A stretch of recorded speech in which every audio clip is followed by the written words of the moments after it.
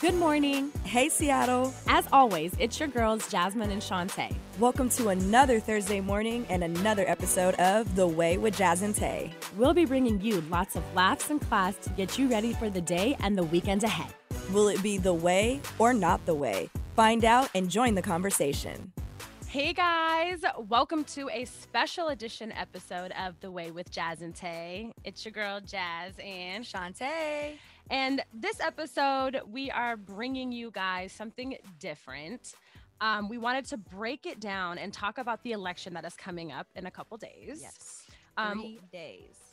I know. Today we're 3 days away from the election. By the time this airs, it's literally going to be like probably a day before, and anxiety is going to be high.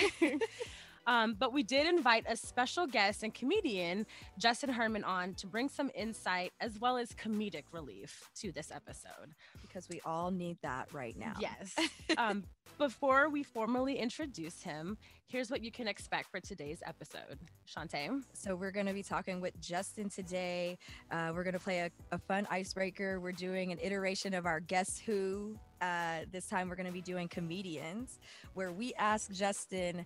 We're going to give him a bunch of fun facts about comedians, and he has to guess them. Yes. It's going to be fun because I tried to make mine hard in the beginning. And they're a if bit he gets obscure. them off the first one, if you get it off the first clue I give, I'm going to be extremely impressed. Then we're going to discuss Justin's career in the entertainment industry as well as his career as a comedian. And we're going to talk more about his TikTok series where he roasted all 50 states, which is hilarious. If you have TikTok, you need to download it and watch it. My favorite is Oregon. My second favorite is Washington because it was so funny. Won't give any spoilers until we get to that. And then we're going to follow it up with our election day forecast. We're going to let you guys know who we think's going to win and what else we can expect to see after the fact. Dun, dun, dun. I'm going to let you guys know now. You'd probably be surprised by my forecast. But now that you guys know what to expect, let us introduce our guest, Justin Herman. Justin, say what's up to the people. What's going on, people? Nice to see you too as well. It was really hard not to talk during that whole intro. I struggled. I always, whenever we have guests and we do our intro, I'm like, we got them just sitting there waiting for their turn. I know, right? Right. So Justin has worked in the entertainment industry actually for 15 years. He's a jack of all trades, a director, producer, and a writer for television and documentary films, which I think is extremely cool. I like to write. Let me run that back. In theory, I like to write. I like to say I like to write. I used to write in a different lifetime, but I think that that's really cool. And you're also you do stand up, but just not right now because of COVID. Correct. Okay, so he's an international stand-up comedian. You worked on House Hunters International, which I want to talk to you about because I love that show. What were you doing on there? I direct the series, so I'm one of them. They have a large roster of directors all over the world. Are you kidding? I'm one of them. Yeah, I've been working with them on and off for 10 years. It's a great show, real fun to direct. I always call it the Make-A-Wish TV show because it's everybody's favorite show, and then they get to be on it, and my job is just to teach them how to be on it before they die. That's pretty much the entire experience. Oh my God. That's hilarious. I love it. I love that show. I love every iteration of that show. The island ones always get me. Yeah. I was like, wow, we're just out here with island money. Okay. Like what? You also took the opportunity during quarantine to make a TikTok series where you roasted all 50 states. And we're just excited to have you here and to have your perspective and insight. We're going to talk more about that TikTok series and when we get into it. But let's jump into our icebreaker. Hit me. I'm ready to have a little bit of fun. Yes. The best part about having two careers is every time I get one of these wrong, I'm going to be like, I'm a dodocumentary filmmaker, so just chill out on the comedy stuff. Unless I nail it. And then I'm going to be like, yo, big time comic over here. This is what I've studied for, you know. Okay, I'm going to kick it off. This comedian got his start in a TV series called Undeclared in 2001. Many know him for his breakout role in a movie that starred a pimped out purple plane whose pilot happened to be Snoop Dogg. So, quick questions. I gotta understand the parameters. Are we talking only stand-up comedians, or are we talking like comedy actors and as well? Yeah, yes. Mainly stand-up, but they are also at all people Right. who have been Right. in television as well. Understood. That is Cool. a good question because I Thank didn't you. even think about Well, that. it's funny because when I made the list, I had stand-up in mind, but some of the hints are not stand-up. Yep. Understood. Based. Okay. Okay, so next clue on this one. Okay. He's pretty good friends with The Rock. Is it Kevin Hart? Yes. I didn't want to give you the next one because it said he's a I mere knew it was Kevin Hart, 5'4". the last one. No, that was it. That totally, yeah. I knew it was the last one, but I wasn't sure because of the Yeah. acting thing. No, that totally Fun makes fact, sense. Fun fact, he's got a special, he's got that 6-part Kevin Hart special on Netflix. It's like a documentary series. Yeah. And if you pause it at just the right time, you will see me in the audience at the Comedy Cellar. No Big TV break for me, guys. Yeah, it's huge. Oh my yeah, God, that's so funny. We That watched is that. so We cool. actually We watched did, that. Yeah. I can Which send you the episode? clip. I have it scored to the Curb Your Enthusiasm soundtrack. Ridiculous. I love it. Yeah. Yes, we want to see that. For I would sure. love to. Absolutely. Okay, are you ready for this next one? I'm holding a pen. I'm so ready. I don't know Oh. why, but I'm holding it. I'm ready. Hey, whatever it notes. takes. Whatever Yeah. it takes.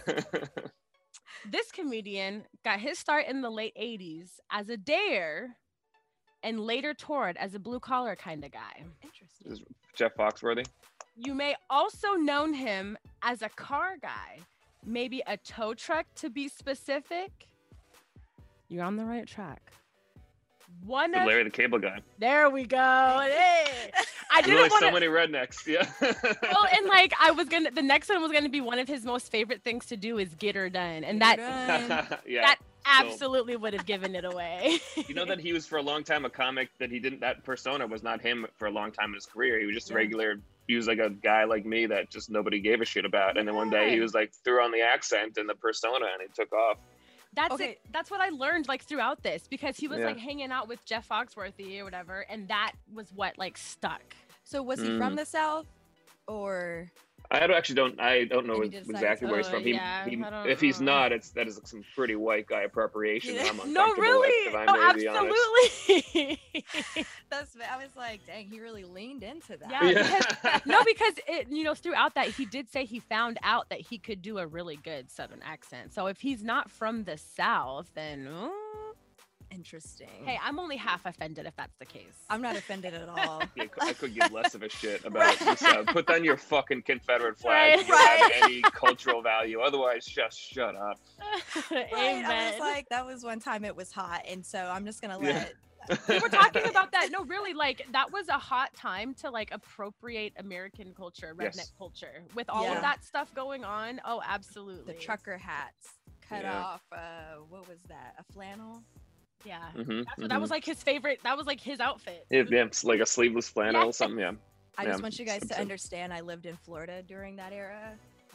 Oh, Oof. I'm sorry, Yeah, girl. exactly. I'm Ouch. so sorry. Ouch. You know this Right. too well, yeah.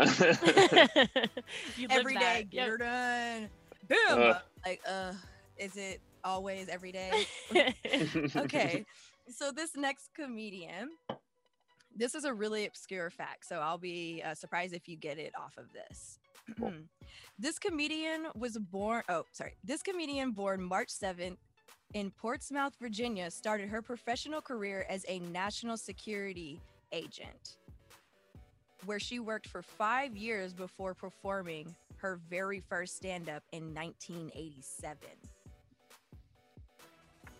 She worked for like the national security, like the governmental agency. Yeah. Okay, I have no idea. She's African American and is also really great friends with Ellen DeGeneres. It's got to be Wanda Sykes, right? It sure Yeah. I think I knew that about Wanda, but I didn't want to jump in and just sound like a total racist this early. Later in the pod, I'm fine with that, but it's just too soon. It's too soon. Too soon to give that away. That's so so funny. Yo, that's it. I wouldn't have gotten that with those clues. If I didn't see it in front of me, I would not have gotten it. I didn't know they were friends. I tried to give like a fun fact, like something you don't know about Wanda Sykes, but then I was hoping that the date that she started, or like just the dates in general, would give it. Well, when you said her birthday, I was waiting for the year, because as soon as you said a year, I can suddenly like narrow it down. Yeah, I realize certain, now like, I active didn't say it. years that people. Yeah. It was 1967, I think she was born. Wow. Yeah, I was gonna say, because she is older. One of my biggest Wanda Sykes roles I remember is Monster-in-Law with J-Lo and Jane Fonda. Oh yeah. That was a good one. Who was she in? She was like Jane Fonda's like assistant. She was just there to play like the sassy black lady, essentially. You know. Yeah. All right.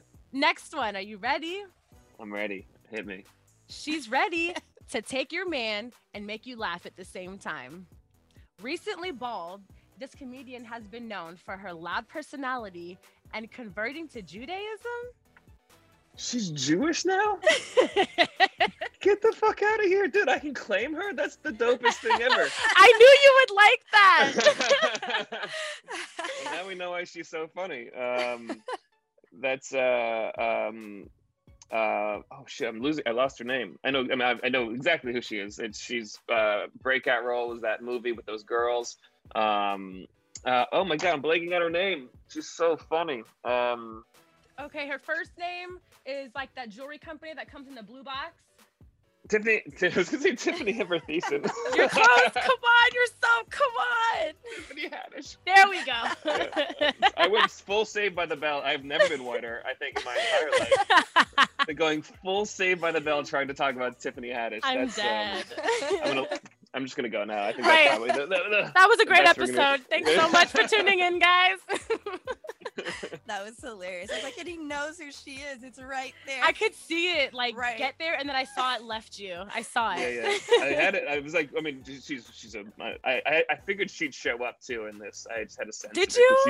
She's just too big of a personality to not think about. True. You know, she's just so dope. She's really awesome. I wanted to try to throw in there too, like what she does with kids. Kids say the darndest things. I forgot that she was doing that now. Like, I love seeing her in that. I love that for her. Yeah. You could have mentioned she was in the show 50 Central on BET. That would have been a nice drop too, but you didn't. Oh, I didn't. And, I don't think I knew that. I'm sorry. It's a very small part. No, he lost all rights for people to watch his show, so you did the right thing. Okay. Wow. Dang. Yikes. Okay. All right. You want to do one more, Tay? Yeah. This sometimes offensive comedian was actually born to a Presbyterian family in Germany before moving to Florida, which he jokes is the reason he got into comedy, because he thinks that Florida is flat, dumb, and hot. I mean, every person on the planet thinks that. I was just gonna say, I was like, that just sums up Florida in a nutshell. You know, I think it's a pretty good summation. He also has stated that he has social anxiety that extends to a fear of public speaking.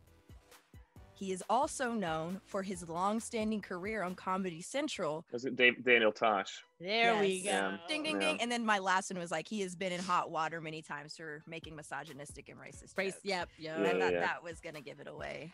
Daniel Tosh is honestly, and I hate his show on Comedy Central. No offense. Good for him. Great success. Everybody that makes it deserves it probably most of the time. It works his ass. But as a stand-up comic, he's actually so funny. Yeah. And he's a piece of shit. And he says piece of shit things. And I get why people are offended. But you're just missing the tongue in cheek if you are. He is so clever. He is so clever at how he does it. I'm actually really a big fan of his stand-up, surprisingly, because I hated his show for so many years. I was gonna say, like, for starting off with something kind of negative, you said so many nice things. Like, he's so talented. Yeah. I think I feel the same way. I've never when I more so listened to Daniel Tosh, I think I was too young to really understand kind of like how offensive like he was being. But I've always appreciated it because I did find it funny. Like, I always understood everything. Nothing ever really went over my head. I thought he was hilarious. But the subject matter, oh my god. I feel like that's the thing with comedy, is that like you have to realize that it's supposed to be funny. Yeah. So it's like even watching that like Dave Chappelle special, and everyone I was, like, lost their shit about it by a lot that he said, but I was like, but it's not wrong and it's funny. But it's also Dave Chappelle. like if it came from anybody else, it would not have worked. But it's like it works for some people. It's so funny how you talked about getting to know Daniel Tosh before you basically knew that you were supposed to be offended by things. No, and that really? pretty much sums up the comedy world. That's what we're dealing with, is that people are taught at such a young age to be offended by everything, and that they are, and it makes comedy worse, and it's the worst. Yeah. It's to the point where I always joke that I can't wait to get canceled, because that's how I know I made it. Exactly. Because that just, there's no options. You pissed off either enough are, people. Yeah. You're either plain white, redneck, or you go Larry the Cable Guy, or you go Daniel Tosh. They don't let you be anything else. It's kind of like Kevin Hart. Kevin Hart was like America's sweetheart, and then you know the whole cheating scandal happened, and I was like, you guys, he's been a cheater for years. He said that in his stand-up, like many a times. This is the same guy we've been dealing with. Yeah. It's also, we put I can go on about celebrity culture for a lifetime, but we put these people on such a pedestal, and we treat everybody like it's a binary. You're either great or you're terrible, and this is such short-sighted, uneducated thinking, and the fact that we let this permeate our culture and our debates and our politics is insane. That's why I don't really believe in cancel culture anymore. I hate it because of that. It's like, everybody makes mistakes. As long as you learn and grow from them, it can be what it is. But also at the same time, if you are a comedian, you know what you're doing as an artist making these jokes. Really quick, is Lil Wayne canceled? I hope so. I don't think I got cred. I don't think I'm allowed to be the guy. If I'm like, Lil Wayne is canceled, no one's gonna listen like this. I know, right? Oh, Justin said he's canceled, I guess. Well, the Jewish community is pissed. I mean, I don't know. Lil Wayne, to me, I've been worried about him for a while. Right. I don't necessarily think he's somebody who I would go to for politics. Such a good point. He's had like his lean abuse problem. He only made it on one episode of The Masked Singer, and like that was embarrassing. I feel like as an artist, he he did rock music. Anyways, he only did one episode of The Masked Singer as a musical artist. I mean, that's embarrassing. And then now you're taking photos with Donald Trump and it's not even like it's the beginning of Donald Trump's presidency, where it's kind of like, I don't know, maybe he'll learn. Dude, you've been through this now for 4 years and you're still gonna sit up here and smile with this man? I mean, Lil Wayne, you listen to him slur his speech, he sounds like he's just like 2 sentences away from a full-blown stroke. So it's totally not surprising that he's into a mentally ill president, but like it's still incredibly disappointing. How much information do you need? What else do you need? Do you need nonpartisan websites that tell you that he's lied over 20,000 times in 4 years? Because there's many of them. Do you need a record of how many times he was sued before he was president? That's over 3,500. It's a lot of. I don't think Bill Gates has been sued 3,500. Like, how many black people did he have to kick out of tenements in the 1970s before you're like, this guy might not like us very much? It just doesn't make any sense. It doesn't make a lick of sense. And all of those like a lollipop, right? We're gonna reach Lil Wayne, right? We're reaching out. Come back to us, my friend. Please. We lost him somewhere. I don't know when, but okay. One more, just because it's the very last one. Okay. Okay. Hit me. And then we'll move on. I got my pen. This Aussie, excuse me. What happened to Jim Jeffries? No, walking away. Right. Can't beat it. Mic drop. That's the one. You're very wrong. Oh yeah. This Aussie is not afraid to be blunt or inappropriate. Once, while hosting the MTV Movie Awards, she proposed that Zac Efron deliver her a kiss down under. She's an Australian stand-up comedian? Not only is she a comedian, but she can sing. And though her pitch might not be perfect... Are you talking about the Pitch Perfect girl? She's not a stand-up comic, is she? I thought she had a stand-up. Really? I think so. Oh, God, now I'm embarrassed. No, she might be. I mean, I could be wrong. She's not. I'm not her audience. Let's put it that way. So I don't.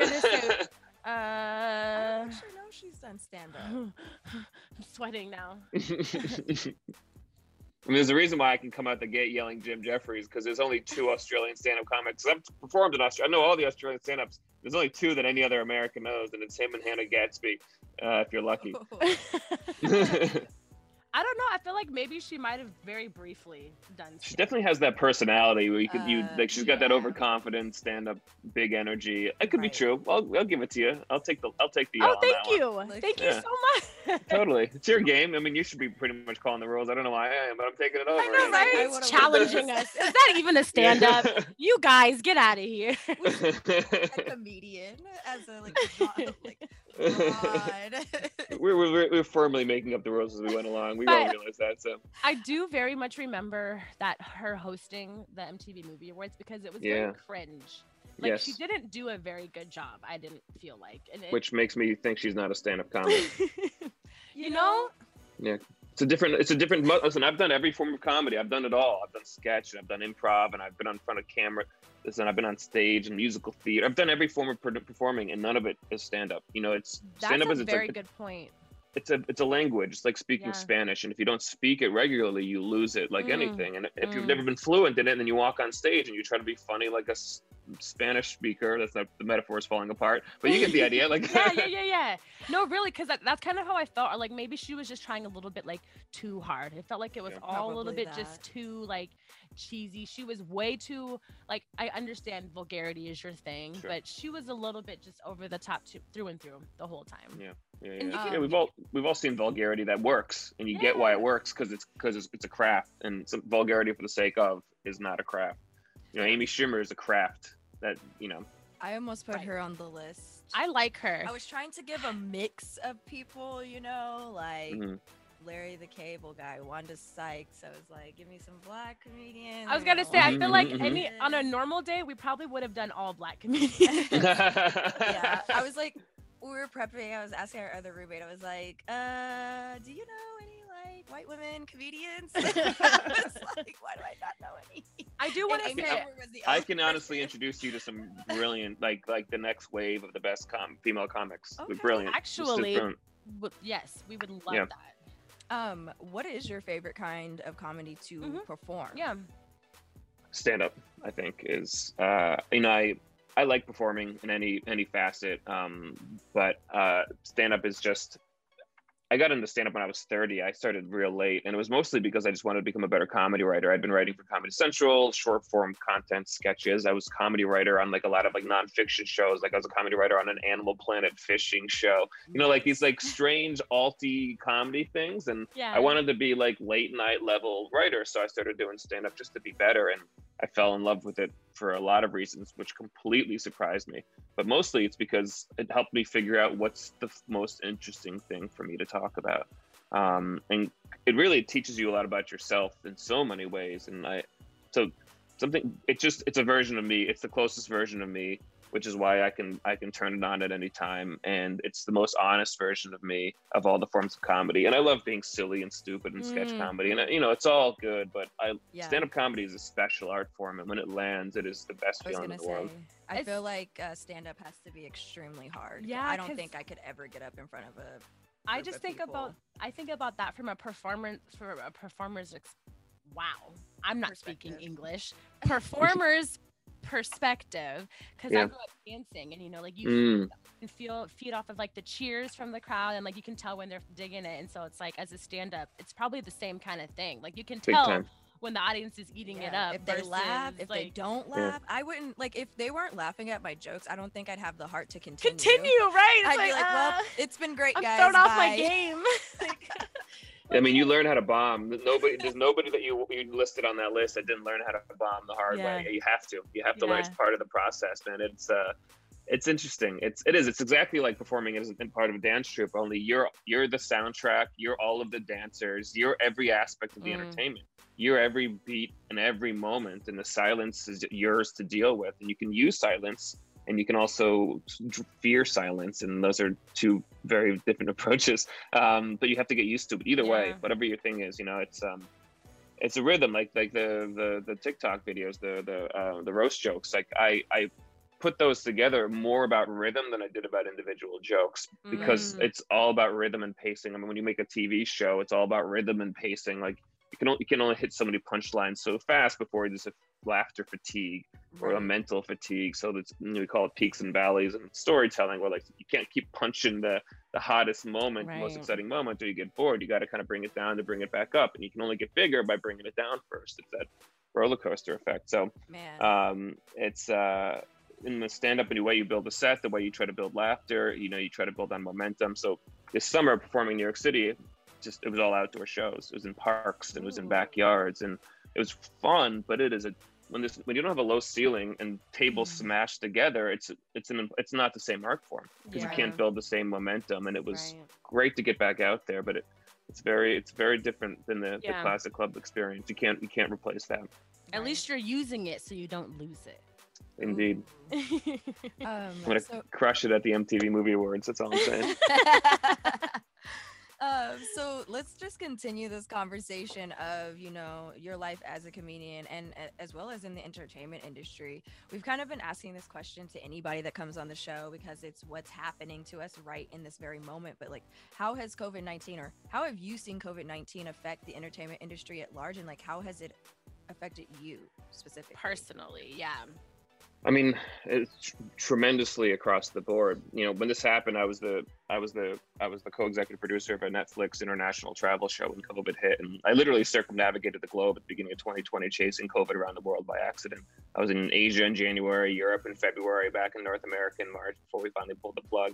So it was just, I've been wearing masks since January. I've been acutely aware of this thing for a long time. Yeah. And I've also always had 2 full-time jobs. It's always been TV and stand-up. I ran my own production company on the side while I also was a gig, producer for hire. And, do you sleep? Not enough. Gosh. Yeah, I just my friends don't exist. That's how you do it. But this is the first time. I mean, COVID, like we, shut down the travel. I still can't direct House Hunters International because no country will let us in. So it shut down a huge part of my career, still to this day.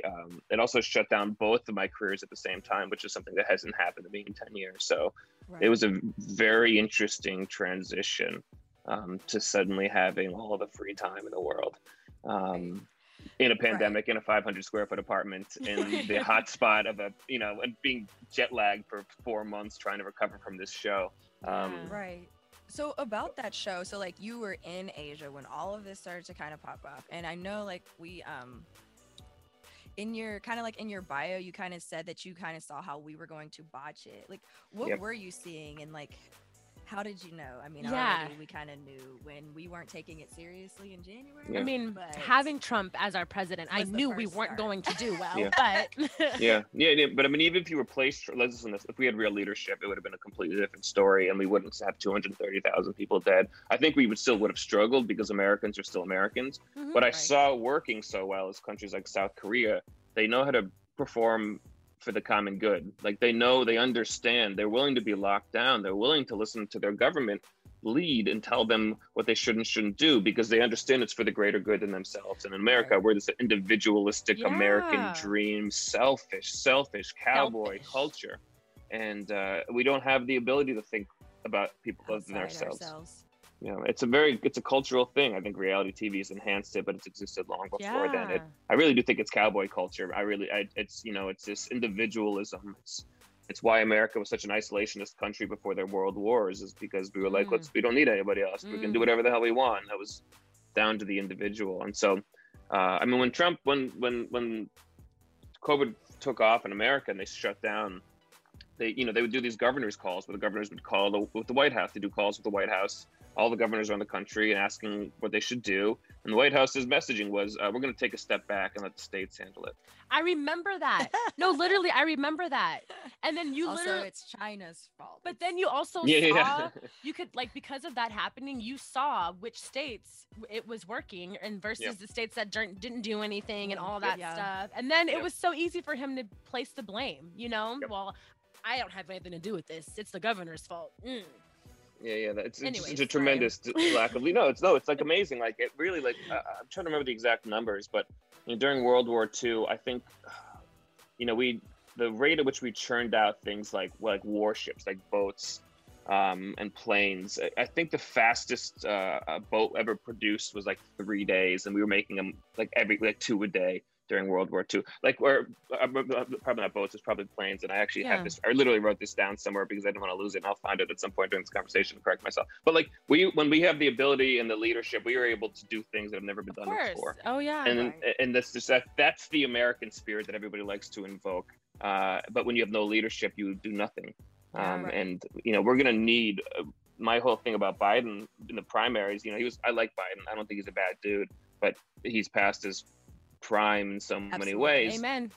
But he's a good guy, and he listens to other people, which is the most important thing. But even when he kind of took over and kind of was clearly running away with the primary, and he was the least progressive guy on that stage, despite the fact that he now has the most progressive presidential campaign of any one in the history of America. Right. So like, it's not like it's nothing.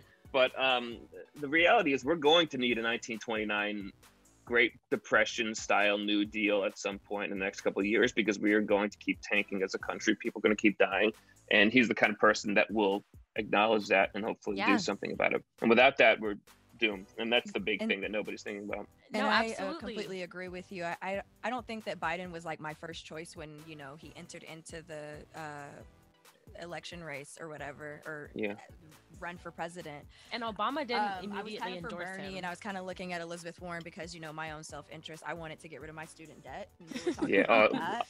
She's dope. I mean, you're right. You're right.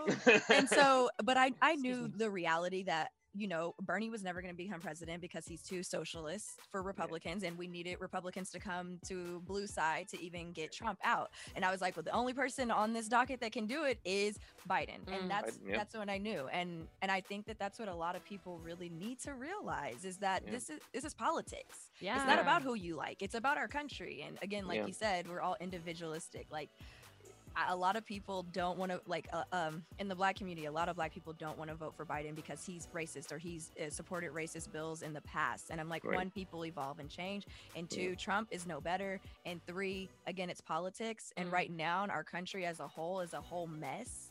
And you have to think outside of the Black community just for like 0.5 seconds, so that hopefully we get somebody in here who's willing to listen to the issues that we're trying to fight for. Also, Biden's going to live for another 4 to 6 weeks. And then you got Kamala behind him, and you got a Black woman running the country. How dope is that? Like, what else do you need? I mean, he's giving you everything he can. I just love that everybody else says it. I hinted at it I know. a few episodes ago. I And know. I don't want to wish death on him, but I don't either. Of course if he not. dies, Of course not. Yeah. if something happens, anything could happen. Yeah. We By the way, Kamala. it took 5 days to build a ship, is what it was during World War II. 5 days. Jeez. And then we got up to 2 ships a day. That's how much that's how much we reshaped the industry of shipbuilding for the sake of this war. We could have had PPE day one if we had leadership. He could have done so many things, and so many people wouldn't have died out the gate. So many people would have been infected. So, anyways, I think as we digress. No, the whole question in general about like the fact that we're gonna have to do something to really supercharge our economy again, and like there's gonna have to be some like jobs created, and Trump doesn't take climate change or anything in that realm like seriously, and every time Biden talks about it, it's like all these jobs that it's gonna create, and that's where I'm like, yeah, guys, because I'm just kind of wondering like it's never going to be the same for us. No. So I'm just kind of thinking like, where are we going to put all these people that are in the service industry, or like, how is that going to change? Like, where are people going to have jobs? I've got a couple. If we don't create some, I have a couple ideas on how we could like jumpstart some things. Well, keep it to yourself, because we're running for president when we're Save it. But these are like immediate changes that are like already exist. Okay. Legalizing weed on a national level. Top number one. And 100%. Prostitution. Yep. Sex work. Oldest profession on earth. I mean, that's for real. sex, 100%. In other countries, there are ways that they do it, and it's like it's an organized business kind of thing, I don't none of that. I just kind of like those it are will just need two to be that were immediately top of mind, quick fixes that'll generate those lots of jobs and money. yeah. I mean, we're by just pushing everyone into OnlyFans, we're already basically legalizing it. So yeah, I mean, that's literally, I mean, that was such an obvious joke when all this started, and it paid off so dramatically. It's seriously, no, absolutely. Listen, I'm literally interviewing people that are experts on the history of work and the future of work for this project I'm making right now. And literally spoke to like a postdoctorate who's like worked in call centers for 6 months to understand the call center culture and is working with like the gig economy. You know, these are big, I'm like literally speaking to some of the smartest people on the planet about this stuff, universal basic income and all these things. And the reality of the world and the reality of history is that things always change. You know, that's the problem between liberal thinking and conservative thinking, is that conservatives believe that the rules have been written, that we're done, that we have the 10 commandments, stop changing shit, we got it, we're ready to move on and live our lives. In the world, you were always on the wrong side of history when that's how you think. A liberal thinker by definition doesn't understand. They accept that they don't have all the answers. And they need to balance each other out, because if you just keep trying to be progressive all the time, you're going to exhaust people with all the pronouns you invent. But the thing is, you need a balance. But we will always keep progressing. That's literally the definition of humanity, is progress. Wait, we don't want to stay where we're. Yeah, same? nobody does. Yeah. White people on farms do. I mean, that's the thing. It's like, you know, and it's not even like that they're bad people. Yeah. And it's not even that it's political. Being a conservative-minded thinker is a way that people think. And whether or not you're politically oriented, it's a thing. And the reality is that if you think that way, you're eventually going to be wrong.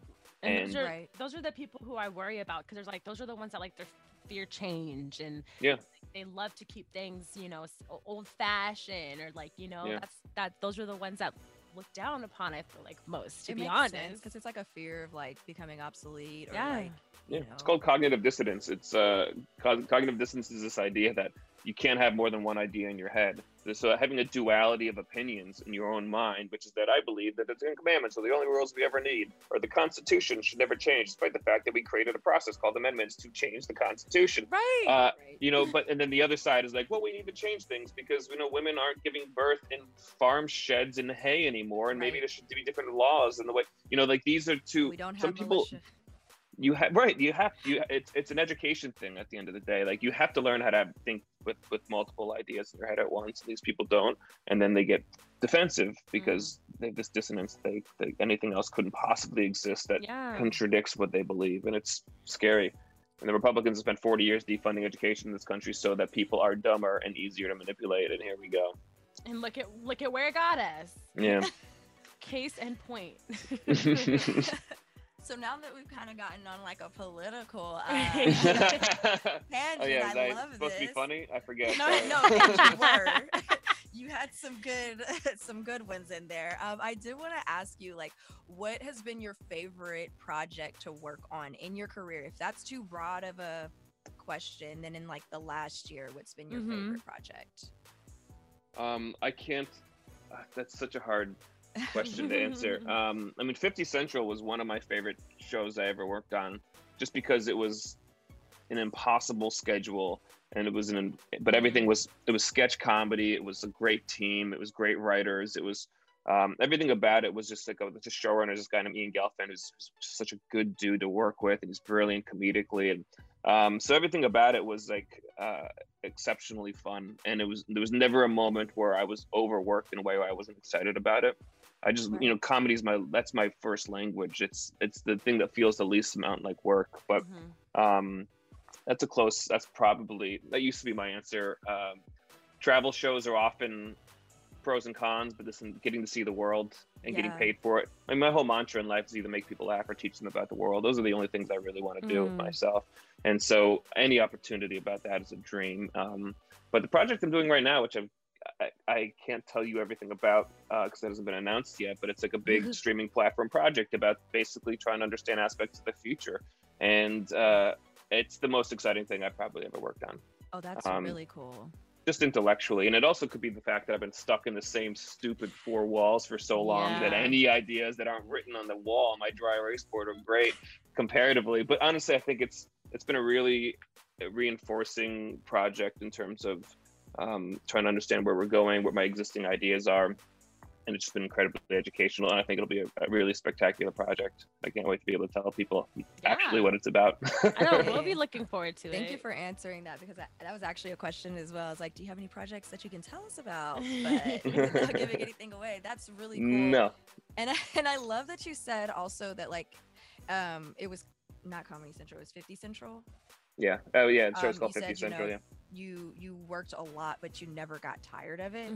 It was just so much fun. I feel like that's one thing that a lot of people are missing in their day-to-day, their 9 to 5. I personally, speaking for myself, feel that way at times. And it's just kind of like, when am I going to find that thing that like I can just do this and I'm not tired of it because I love it so much.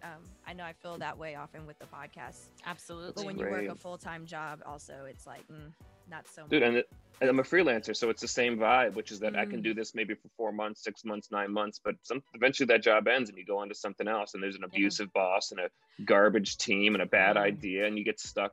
I mean, I made a sketch show for True TV called Almost Genius in 2016.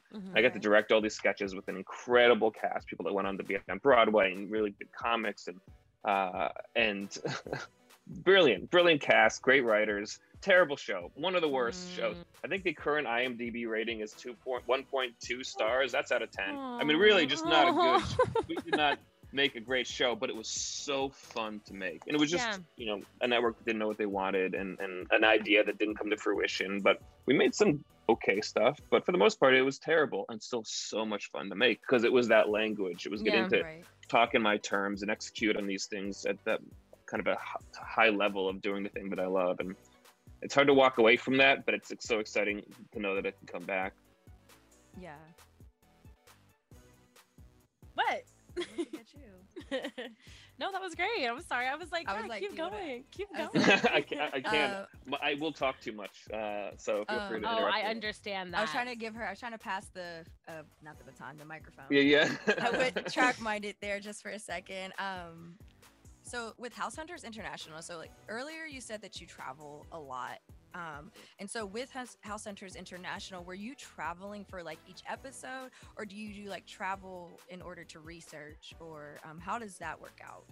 It's most TV shows, you got to think of it like a factory. That's how most TV shows are made. There's an assembly line. There's the pre-production, production, and post-production. And House Hunters is a quintessential factory where there's a pre-producing team that does the casting, and they do the initial research, and they kind of get the backstory of who these people are and what the houses are going to be that you're going to look at and kind of prep all that stuff. And then I am the director that they hand that to pretty much the day before I get on a plane. And then I get on a plane and I land and I meet the people for the first time and I talk to them about the process. And then we spend 5 days shooting the show. And then I go home, I write up a lot of notes and I hand those to the post-production team, and they take my notes, they take that footage and they edit the show together. Okay. So you're not like international for like months at a time? No. So the Netflix show I was doing before COVID was an exception to the rule, because typically most shows don't do that unless they're really more immersive documentary shows. But if it's a travel show, you go out and you come back.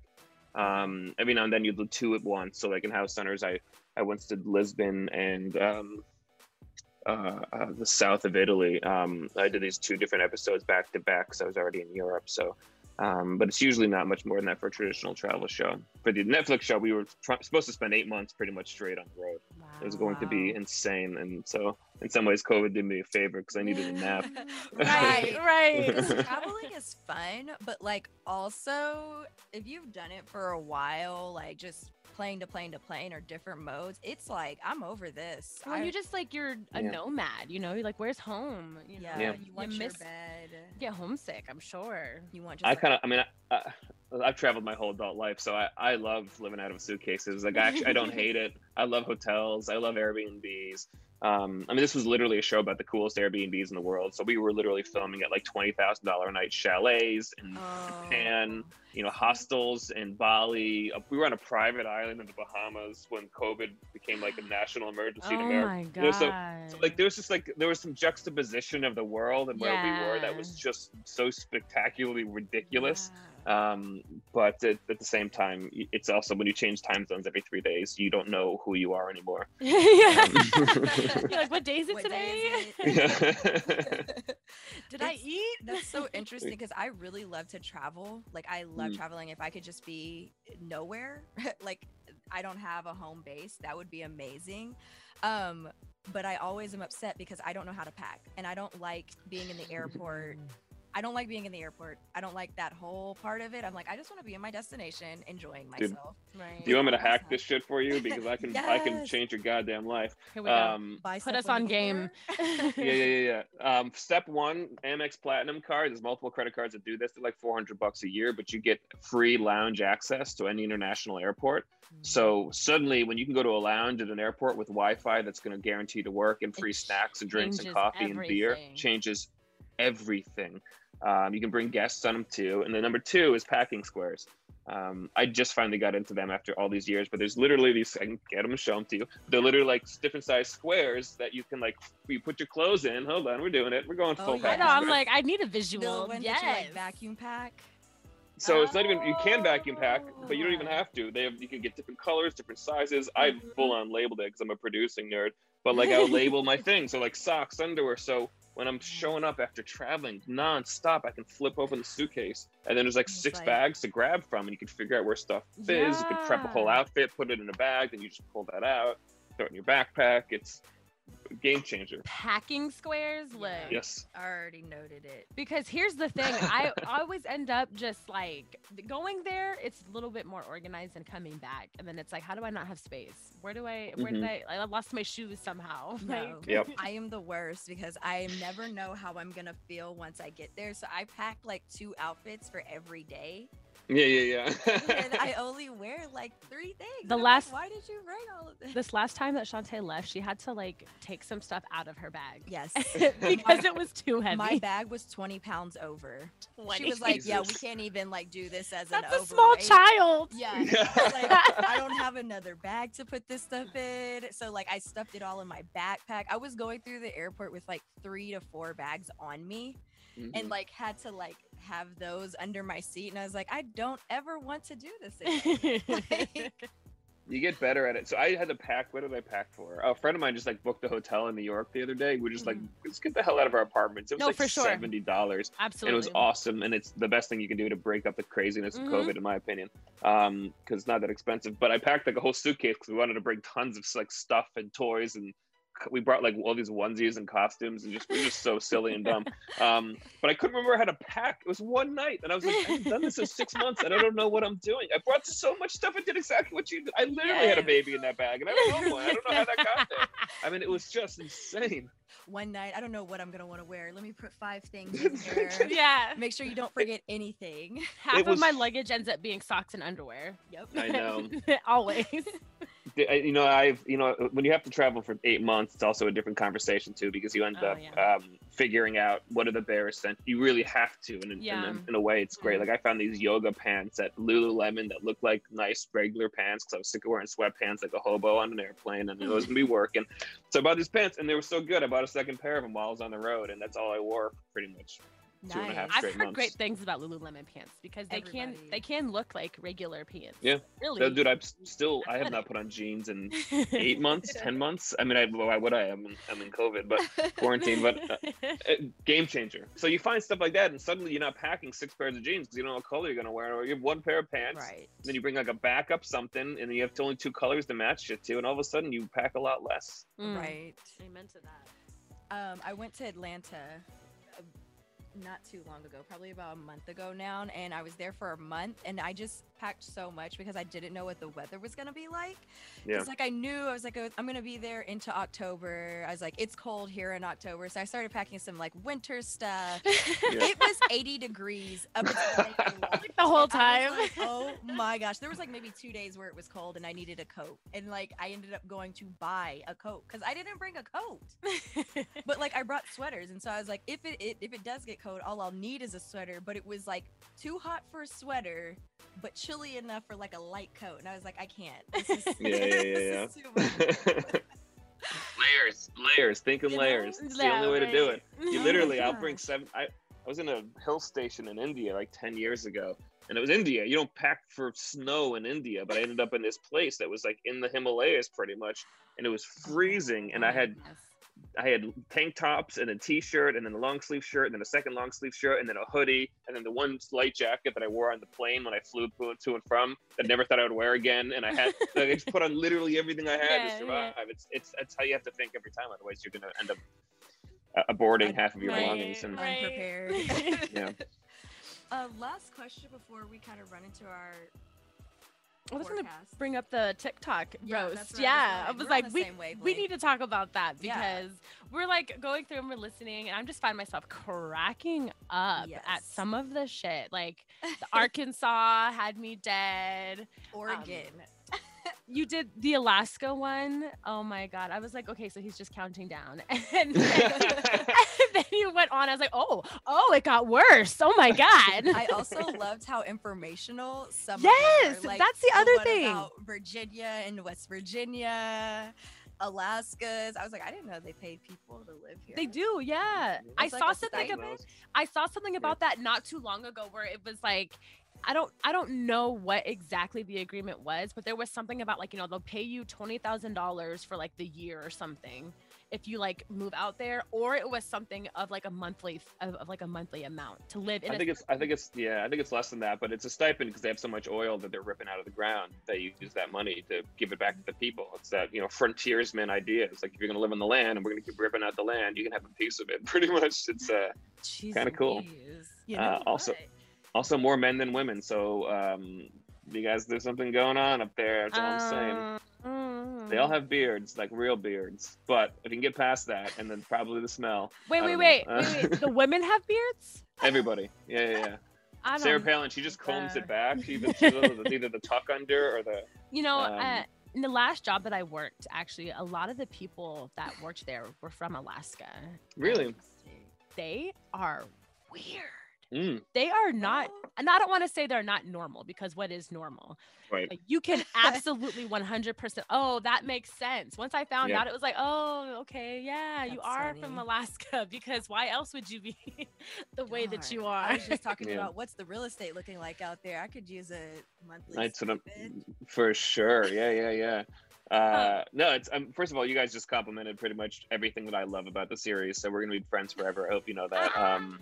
Because that's like literally, those are the most fun things for me, which was like my Illinois joke, which was like this long rant about the history of Lincoln becoming an abolitionist and losing to the Senate. The white guilt. Yeah. That was the one. I was like brushing my teeth and I was like, what? Yeah. So did you just know these facts beforehand, or did you make sure that you were like, okay, I found some fun facts, let me make this shit hilarious and then do it? So it was really just, I wanted a writing exercise. TikTok was really great for me during quarantine because I'm not good at just making something off the cuff and throwing it online, because I do this professionally. So I have all these like stupid perfectionist standards that I get obsessed with, and then I don't finish things. And it's really the worst thing you can do as a creative is be a perfectionist, because all it is self-censoring. And so TikTok became a really good outlet that I use specifically for that exact purpose, which is enough. Justin, get the fuck out of your way for this podcast and just put stuff out there. Yeah. And so I started throwing old stand-up jokes up there that I would repurpose for TikTok, and then eventually my brain was melting and I wanted to write something. So I sat down and I wrote like maybe 15 roast jokes for 15 states, and then I figured out what 5 maybe plug together, fit together, what's the rhythm, what's the different regions. I kind of found my first favorite 5 and I put it up, and it did pretty well. So it's like, okay, well, I've already read some other ones, so maybe I'll put together a part 2. I didn't even know if I was going to finish it. It was just kind of like, let's just try something. Yeah. And once I got into it, I was like, well, as soon as I did 2 parts, I was like, well, now I got to finish this damn thing. And that's when it started to change. So part 3 is the first time where you start to see a rhythm of like more like, is when I started to call back the states. Like I did the Kansas joke where Kansas sucks so much. Kansas City is in Missouri. And then the Missouri joke was Missouri. I don't remember what it was. It was making fun of Kansas. It was Missouri, where the famous expression is, "We're not in Kansas anymore. We can tell because these people know how to read." Right. I don't know why I was shitting on Kansas. Okay, it worked. Arkansas. I wanna ask you about the one where I think it was like Wyoming, the Idaho of Montana or something, or is that what it was? What? Yeah, something like that. Like, I don't know. but like it made sense though. Like it works. I don't understand why that's funny. I debated that one for a long time. No, but it's like I get it though, because it's all right there. Yeah. I had a bunch of those, and I was gonna do a series of them until they started to make more sense. And then that for me, it got confusing. So I was like, nobody's ever gonna follow what's happening. And just using that one. But yeah, they got harder as I went along, because it's one thing when you have 50 different premises where 50 different places that you can try to write jokes about.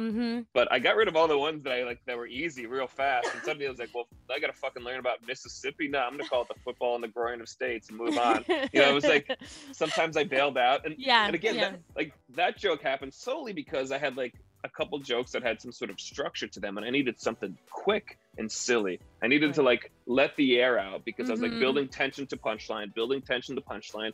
Let's just wipe the slate clean, and then we can go back to something more serious. So pacing, that was just a huge part of that series as I went along, because it mattered. It made the jokes funnier, and I thought the pacing sometimes was funnier than some of the actual jokes. Yeah. Connecticut, where white people go to die. California, where vegans go to die. Just, yes. Did you do one for Kentucky? Yes. You did? I missed it. We watched it. That was which one was the Kentucky one? So Kentucky I didn't actually make fun of Kentucky, which is a shame, because fuck you, Mitch McConnell. But can you do a Kentucky roast?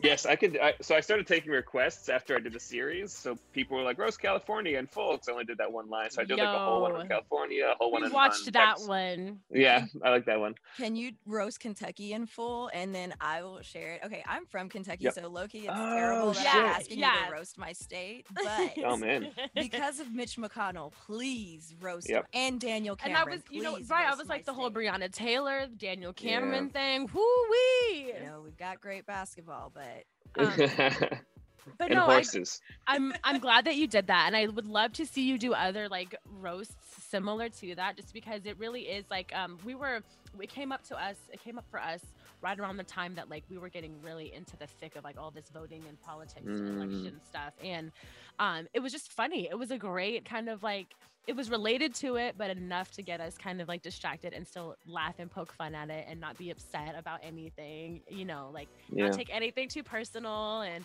have you considered a roast of all of the presidents? I haven't. That's a great idea. I like that, because so the next thing I started to do was I started to do a series called Roasting Every Country on Earth. Yes. We were watching the very first one where you went on the UK, and I was like, that's exactly how I feel. I don't know what's in the UK and what's not. I'm sorry. So I've had that stupid conversation with so many people. I had no idea that one. I almost wrote that pretty much on the spot when I was shooting it, because I was like trying to think like, how do I punch this up? I had a couple ideas. And then I was just like, why am I trying to beat around this thing I don't know? When the whole point is, fuck you. Make it clear, or you're the problem. And that's what I love. This series was so fun to do, because I don't travel around the U.S. If I travel, I try to leave the country. I'm inspired by culture shock, and so I just ignore it a lot, and it reminded me how super unbelievably interesting and diverse. Like West Virginia, I shit all over that place. And yet I really want to go there now. I desperately want to go to West Virginia, because I read so much about it to figure out what the hell is in West Virginia besides cold. The tourism. I didn't know that it was like known for tourism at all. I didn't know that either. I'm like, it's not known for tourism. It just happens to be the largest economy, which tells you everything you need to know about West Virginia. But like, that's how deep I had to get to find anything interesting about West Virginia. It was crazy, but it was really, really interesting. And like I said, I want to either teach people about the world or make them laugh. And if I can put those two things together, man, it was fun. Absolutely. So I appreciate you guys liking it. I had a great time making it. No, thank you. Hilarious. Yeah, absolutely. Do we want to ask another question? I say let's go ahead and get into our predictions. We need to talk about what we all think is going to happen on Tuesday. Yes. Oh, Jesus. Tuesday, yeah. That's gonna be taco and tequila. No, it's actually it's tequila then tacos Tuesday. I love that. Fuck the tacos, man. I need tacos.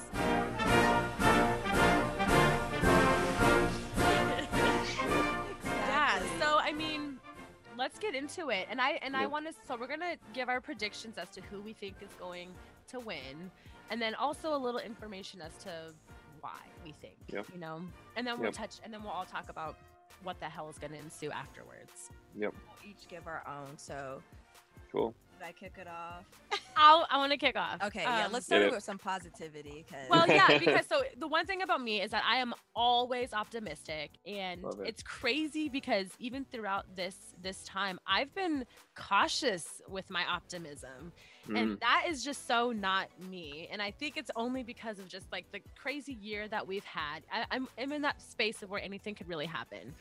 And I really don't want to get my hopes up or get my heart up if nothing's going to happen. But now, the last couple weeks, things have taken a turn, and I really am feeling a change is coming. And I really do think that Biden and Harris will win come Tuesday. Well, here's the thing. No. I don't want to say we'll win come Tuesday because I feel like it's going to be a couple days before we really actually clearly know. But I'm really believing in Biden going to be a winner by far, almost to the point of where it's kind of like there's just no contest. That's how I feel. I feel like America's had a wake-up call.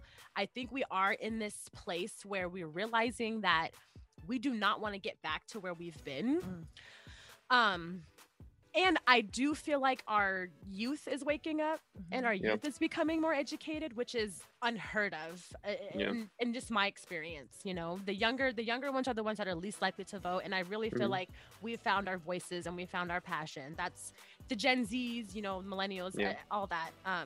So that's why I'm optimistic in this change. And I'm understanding that, Biden might not be the best Democratic candidate, but he is who our country needs right now. Yeah.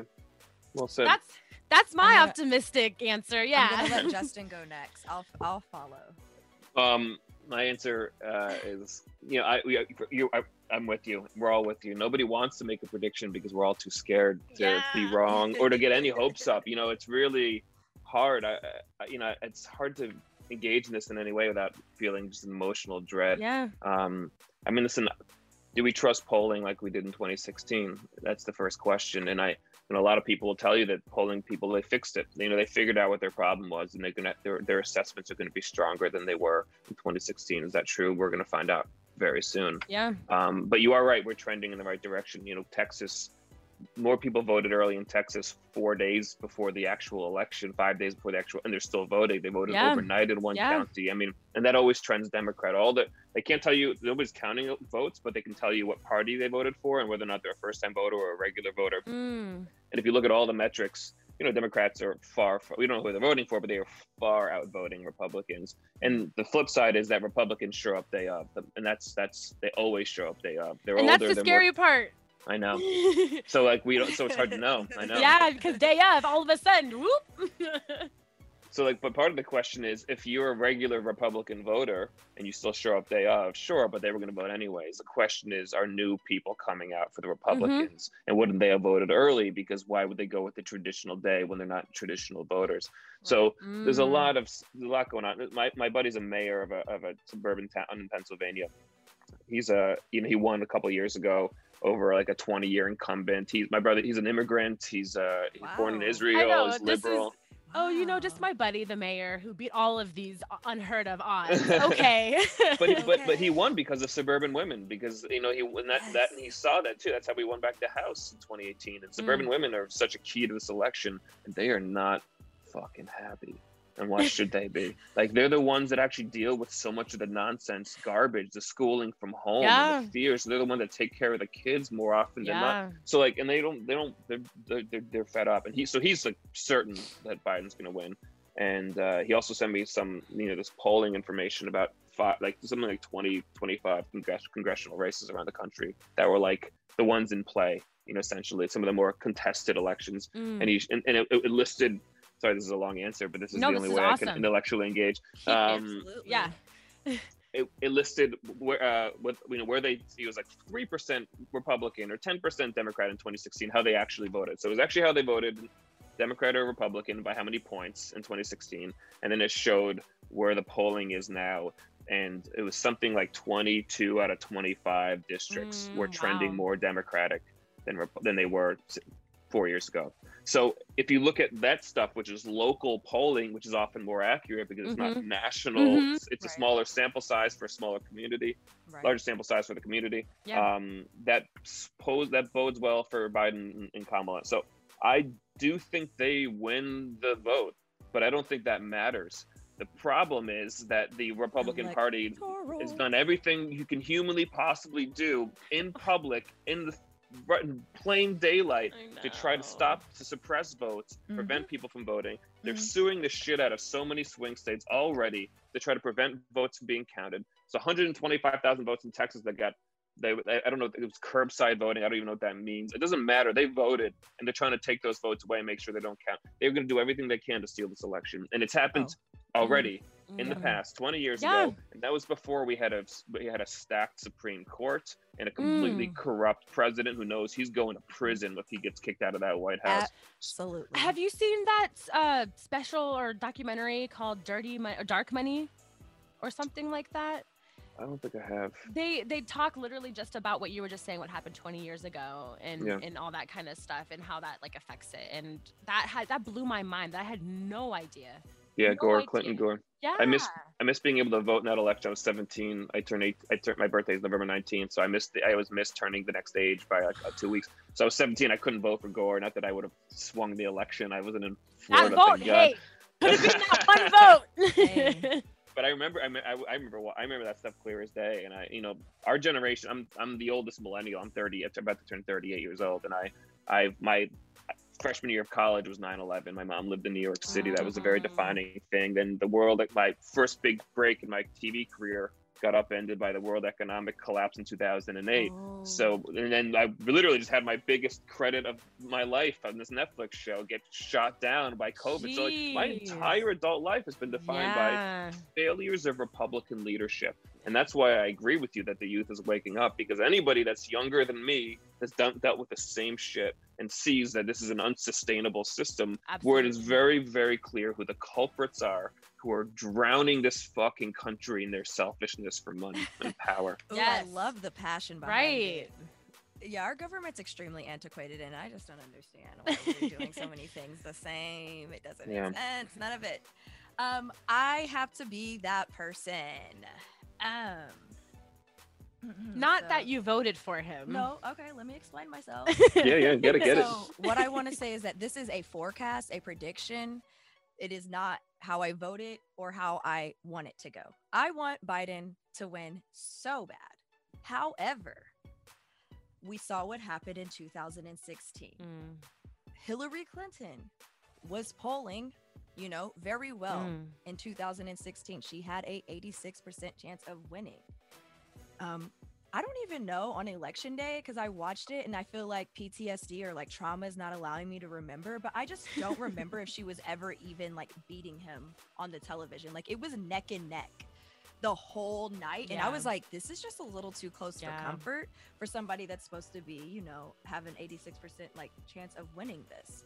And then, so like basically it's based off of what happened last time. Like Biden is Hillary Clinton. A lot of people don't like Biden. A lot of people didn't like Hillary Clinton. They're trying to vilify him at every turn. And I just feel like anything is possible again. Like, I just really think that it could happen just because it happened before. And that's my main reason for like forecasting this, is that anything can happen. It's happened before. We let our guards down and got comfortable and we're like, yeah, but I just think that it could happen. There's a 50-50 chance, right?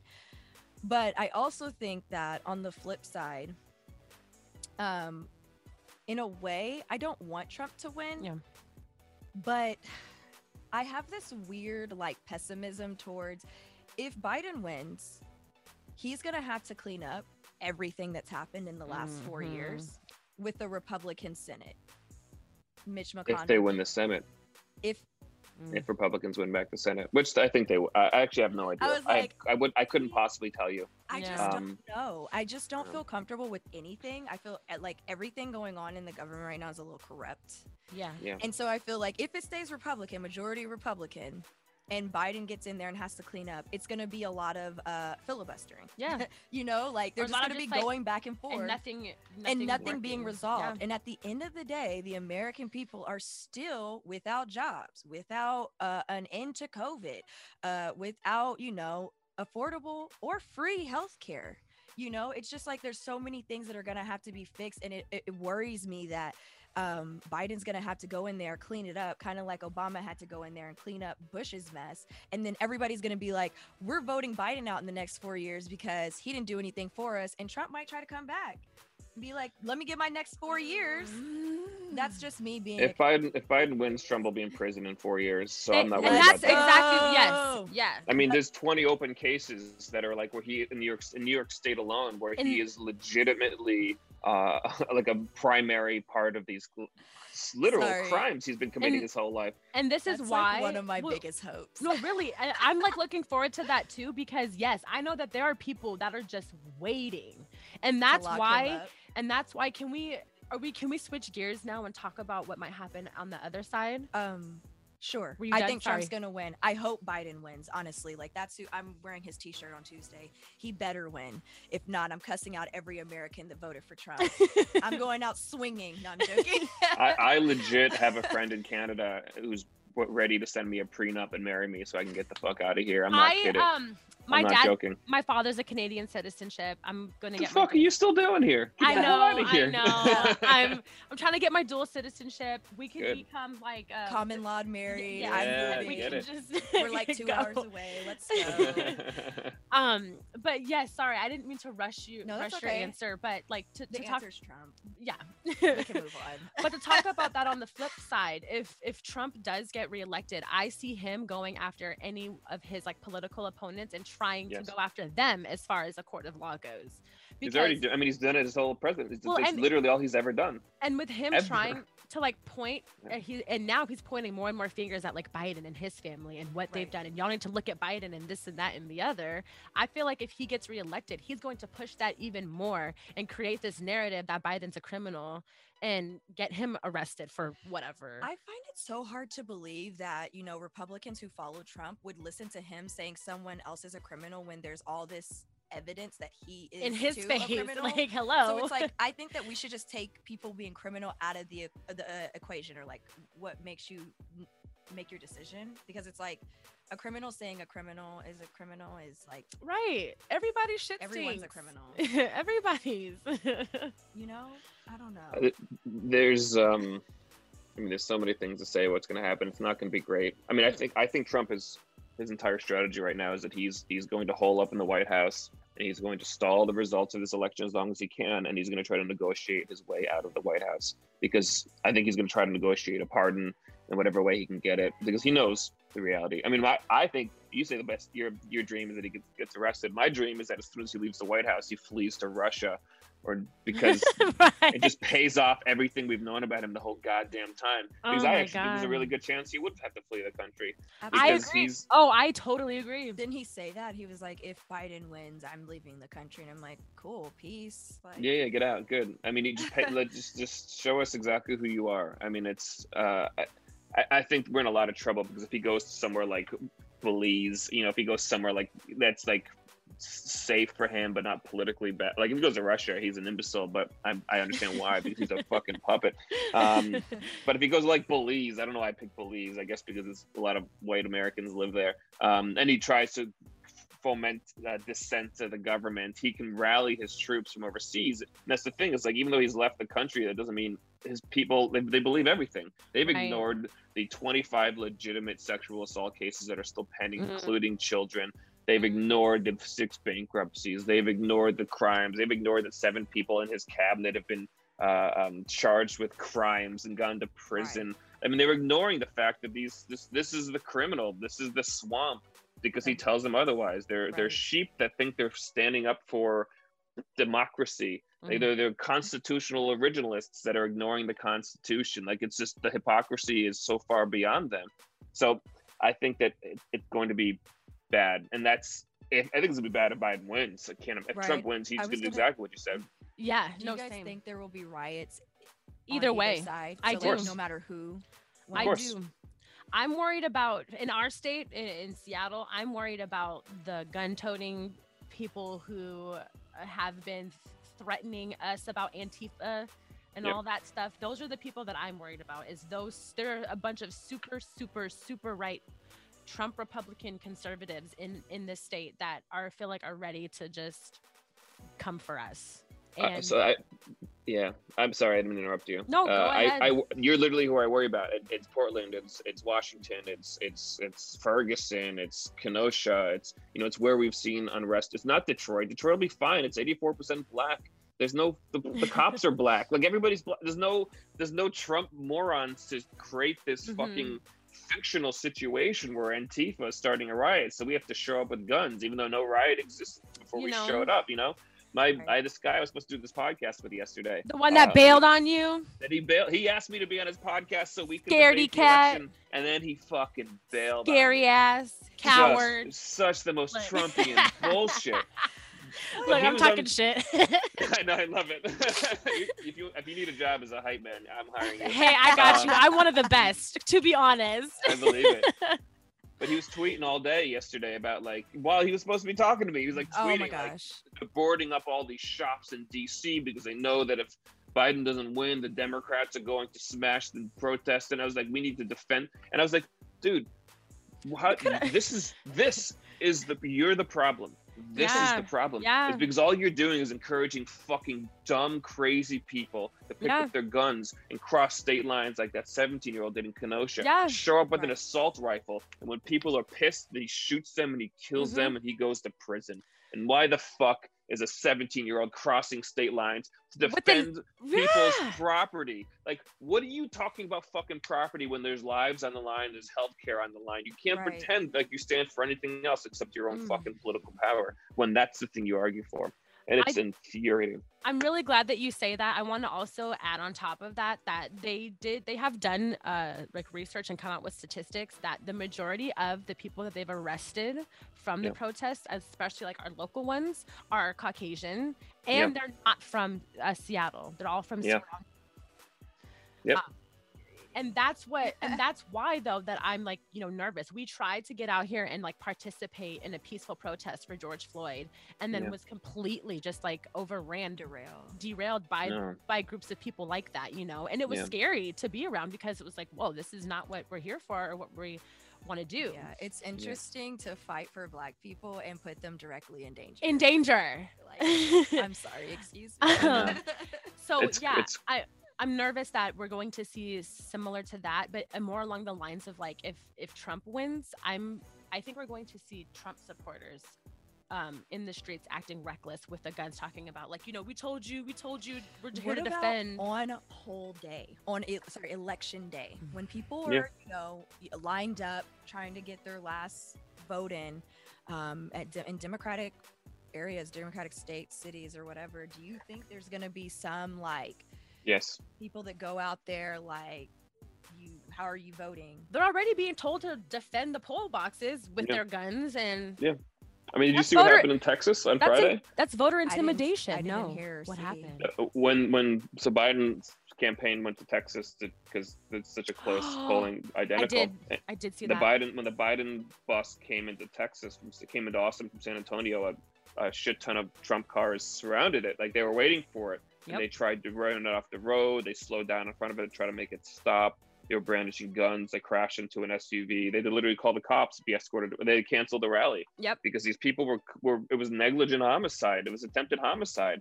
And that was before the election. So imagine how much they're going to feel empowered if Trump wins and how angry they're going to be if he loses. It's a lose-lose situation in a lot of these places. I agree. We're prepared for for the country, it's a win. It's a survive or die situation. But in terms of the day-to-day life that comes afterwards, it's no matter what happens. There's crazy people have been wound up and dog whistled at for 4 years, and these fucking white supremacists are going to be out there, and people need to be careful. Maybe we shouldn't get too drunk on Tuesday in case we need to What are you talking about? I'm locking the door. Rally I'm not going anywhere. I'm drinking my tequila and I'm going to be in the house. I'm not going nowhere. Yeah, no, we're, I'm a firm believer in my Second Amendment rights, and this house is very well protected. Yeah, we already have our attack plan. You've got the gun, I've got the machete. We got our third roommate. Like, you shoot, you stab. You guys are ready. We're ready for whatever. Yeah. I'm not leaving this house. Oh man. I'm really disappointed, and I had something else to say to your point, but I already lost it. I'm just kind of like running it over in my head, and it all just really scares me. What I wanted to say, we're in the middle of a pandemic and all of this. I just, everything that's happened this year, on top of the fact that we're in the middle of a pandemic, to me is just crazy. Everyone should be in their houses unless they are getting groceries or working, or I don't know what other essential business you need to be doing. But like going out to threaten people who are trying to, vote is not one of the reasons you should be outside. Like, you are threatening someone's life while also risking your life. And so they're probably really anti-maskers at that. 100%. Right. So they're also not wearing masks. I'm trying to understand, like, do we want to, like, I just, this means more to you than be able to live our free lives again and like getting rid of this freaking pandemic that is ravaging. It's what the you world. were saying earlier, Justin, about the selfish, individualistic. It's the lack of leadership. I mean, look how confusing it is to explain like the situation we're in politically in terms of people trying to show up to vote, but other people showing up to defend nothing with their guns, but really just to intimidate. While there's no mask, but there's a pandemic, but we're peaking, but we're not because Trump declared mission accomplished. It's a lack of leadership. This is what a lack of leadership looks like. This level of confusion, this level of abject failure. Dr. Fauci is literally being interviewed saying, I can't say what I think because I may lose my outlets altogether if I do. Trump is literally the suppression of our right to vote. He's literally suppressing people's free speech to protect us so that he can stay out of prison. And anybody that supports him is a conspirator to this problem. So we need leadership. We need anybody to feign leadership. Thank you. For the love, anybody. Either one of you guys want the job, fuck anybody. Come on. Like, at this point, let's go. Yeah. Yo, I was saying I'd take George Bush again. Oh, no. I would too. I mean, I don't think he's not a bad guy. He was a horrible president, but I don't think he's a bad guy. I'm not smart, but he almost died choking on some peanuts. Yeah, but pretzels, I believe. Pretzels. I mean, who hasn't had a choking scare? Like, yeah. I mean, listen, he's not the smart. He's definitely not a dumb person. You don't get that far being dumb. Well, look at Trump. Well, with one exception, yeah. It's like, but Trump. I mean, Trump is literally like a fucking needle in a haystack, and I can explain exactly why that happened. But with George Bush, if George Bush had gotten sick with COVID, people weren't going to be out in the streets hoping he died. There wasn't going to be a trending hashtag on Twitter that was avoiding saying, I hope he dies, because people were getting taken off of Twitter. Like, we found back doors to trend on Twitter, excited about him being sick because he's such a piece of shit hypocrite. And that the irony was too great not to talk. Right. No, that wouldn't happen if you're not a dictator. George Bush wouldn't have gotten that kind of hate. I was overseas in 2004, peak Iraq war, where I was in Southeast Asia. When people would find out I was an American, they'd be like, ugh, American. And now when I'm overseas and people find out Trump and people find out I'm American, they're like, oh, I'm so sorry you're American. Right? People apologize. Yeah, they were mad, and now they feel bad for us because they know what a dictator looks like. They know that we're fucked. So if we don't get rid of this guy, we're fucked. We're seriously going to Canada. No, like 100%. I've said it. I'm ready for Canada or Mexico, either or. Whoever's got their borders open. Yep. Well, on that note, thank you so much for going over that with us. Thank you guys for having me. This is so fun. No, of course. We're going to quickly recap everything, decide if it was the way or not the way. But before we do that, can you plug yourself and let everybody know where they can find you? Oh, yeah, right. I know you probably got a lot, so you take it away.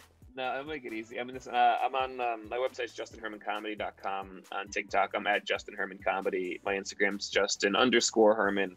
And those are the key ways to find any of the nonsense that I say or do. Come say hi. Awesome. No, I love that. Thank you so much. All right. Thank you, guys. Let's jump in from the top and say our icebreaker was definitely the way. That was dope. Fun.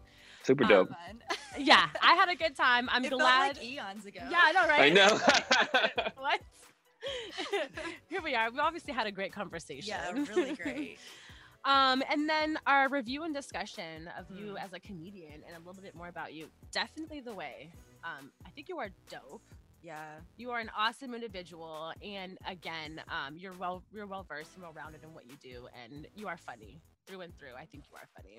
Yeah. Definitely the way. And I definitely like learn stuff as well. I That feel part. like we always learn stuff, but talking to you, I feel like you're kind of in the direction that like I would see myself. And so I'm like, I like everything that you're saying and all the tidbits. Gotta go get some packing squares now for my next Yeah. trip. Putting us on game. An AMX card and packing squares. Yes. Our election day forecasts. I'm going to speak for my prediction. I'm going to say that's the way. How about you, Justin? I actually love that we literally covered every possible outcome, so we can't be wrong. That's Right. I think it's what's the fucking way. What else is there? Exactly. We covered the bases, so we can't get our hopes too high. That was genius and well planned by us. Did I say anything about the electoral College, we did No. not, but that's a whole nother that was can really of worms. the whole reason I voted Trump for mine. Mine is not the way. I don't want that. Please, Yeah. please, Lord, I know we haven't spoken in a while. Don't let that. Let's ban the fucking electoral. Let's abolish that shit as soon Right. as we can. Right. For fuck's sake. I have an entire like rant about that Oh. I am like so passionate about, but we don't have time for it. It's just kind of like, why is it there? Yes. Correct. I mean, I can tell you why. It's slavery. Exactly. And Hey. but okay, so we're gonna get into it really quick. I'm reading this book that said that in 2016, when Trump became president, that was the first year that we were not protected under the Voting Rights Act. Okay, because the southern states that it was mainly talking about, like Alabama, Texas, all of them, they said we no longer are racist or believe in racist views, or we don't practice voter suppression that is that is directly like trying to suppress minorities. So okay, if you're not racist, why do you need electoral colleges then? Right. I'm Yeah. just saying. Hey. Okay. You want to start to understand this country, you have to start with the fact that this is a country built entirely on slavery, and everything Amen. about our constitution is built on the backs of convincing the rich slave owners to be a part of our union. And then when we got rid of slavery, it was just legalizing slavery in a new way, and that has not Exactly. changed historically in Exactly. America. And if the more that you deny that, the more that we're going to have problems. Every time. Seriously. Every time. Yeah, I argue a lot with people on the internet, and I've gotten to that point where it's kind of, I'm getting exhausted because I've been threatened to be sued this year. I've been told to get a life. I've been called like all kinds of names. And I'm like, this isn't I think really you've that- been called a racist. Yeah, I was called She's racist. been called a racist. I was. I think I was called a racist yesterday. Hold on. He's like, let me You go guys check. mentioned Henny Dick at the very beginning of our conversation. Yes. That sketch from 50 Central, and I got a message yesterday on my my website. Name was Henny Dick, and the subject was just another racist Jew, and the message said your comedy falls under the new Jewish promulgated hate crime laws. And the email Holy- address is foff@yahoo.com. So I have a feeling that troll is deep down underground. Literally. Yeah. Okay, so it's one thing to like be on a Finsta account, like on Instagram, and do all of that, but to go through the trouble and make an entire like fake Email Insta address. email, come on, what a coward! I know. What a coward! I bet you anything Yeah. that was probably the guy that canceled on you. Same guy, I guarantee you. Absolutely. Okay, well, we're gonna get ready to close out this show. You guys, before we do, catch our feature on the Tyson's Vibe podcast, available on Spotify, Apple Podcasts, and YouTube, as well as our weekly recurring feature on Voices of Experience, every Tuesday morning live and replayed every Wednesday afternoon. Tuesdays 7:30 to 8. Darn it, I was wrong. 8 to 8. Darn it! 8 to 8:30 every Tuesday, and from 4:30 to 5 on Wednesdays. That's why I would put loosely morning and afternoon, because I was like, I feel like we might have said it wrong the first time we announced that. Just show up and wait for us. Just right. tell them We'll that. be there. You'll hear us eventually. And we want to say thank you again so much, Justin, for coming on today. I appreciate you guys for having me. Yeah, you gave us some much needed comedic relief. Again, Yes. I can't fucking talk. Yes, we've definitely had a lot of fun, and I feel like we were able to kind of do our normal podcast Yes. vibe, like cussing, and we didn't take any breaks. Yes. And the conversation was just amazing. So Right. again, yeah, thank you so much. Thank you. You guys are awesome. I mean it. You identified like the deep dive parts of my roast jokes that are like, to me, what was the fun and interesting part about it. So it just tells me that we are on the same level, and you guys are awesome and smart and educated and putting out good stuff. So I appreciate you. Also, you complimented me a lot, and that was your best quality by far in this podcast. That's what we, buddy. Trying to suck up, it's working. Taking notes, but thanks to you. All right. Well, you guys take care. Thanks so much for tuning in, and we'll see you guys next week. As always, thank you so much for tuning into The Way. Catch you next week, same time, same place. Follow us on Instagram at The Way Jazz and Tae and on Twitter at The Way JT. Don't be afraid to DM us if you have any questions or suggestions about the show. Until next time, bye. Peace.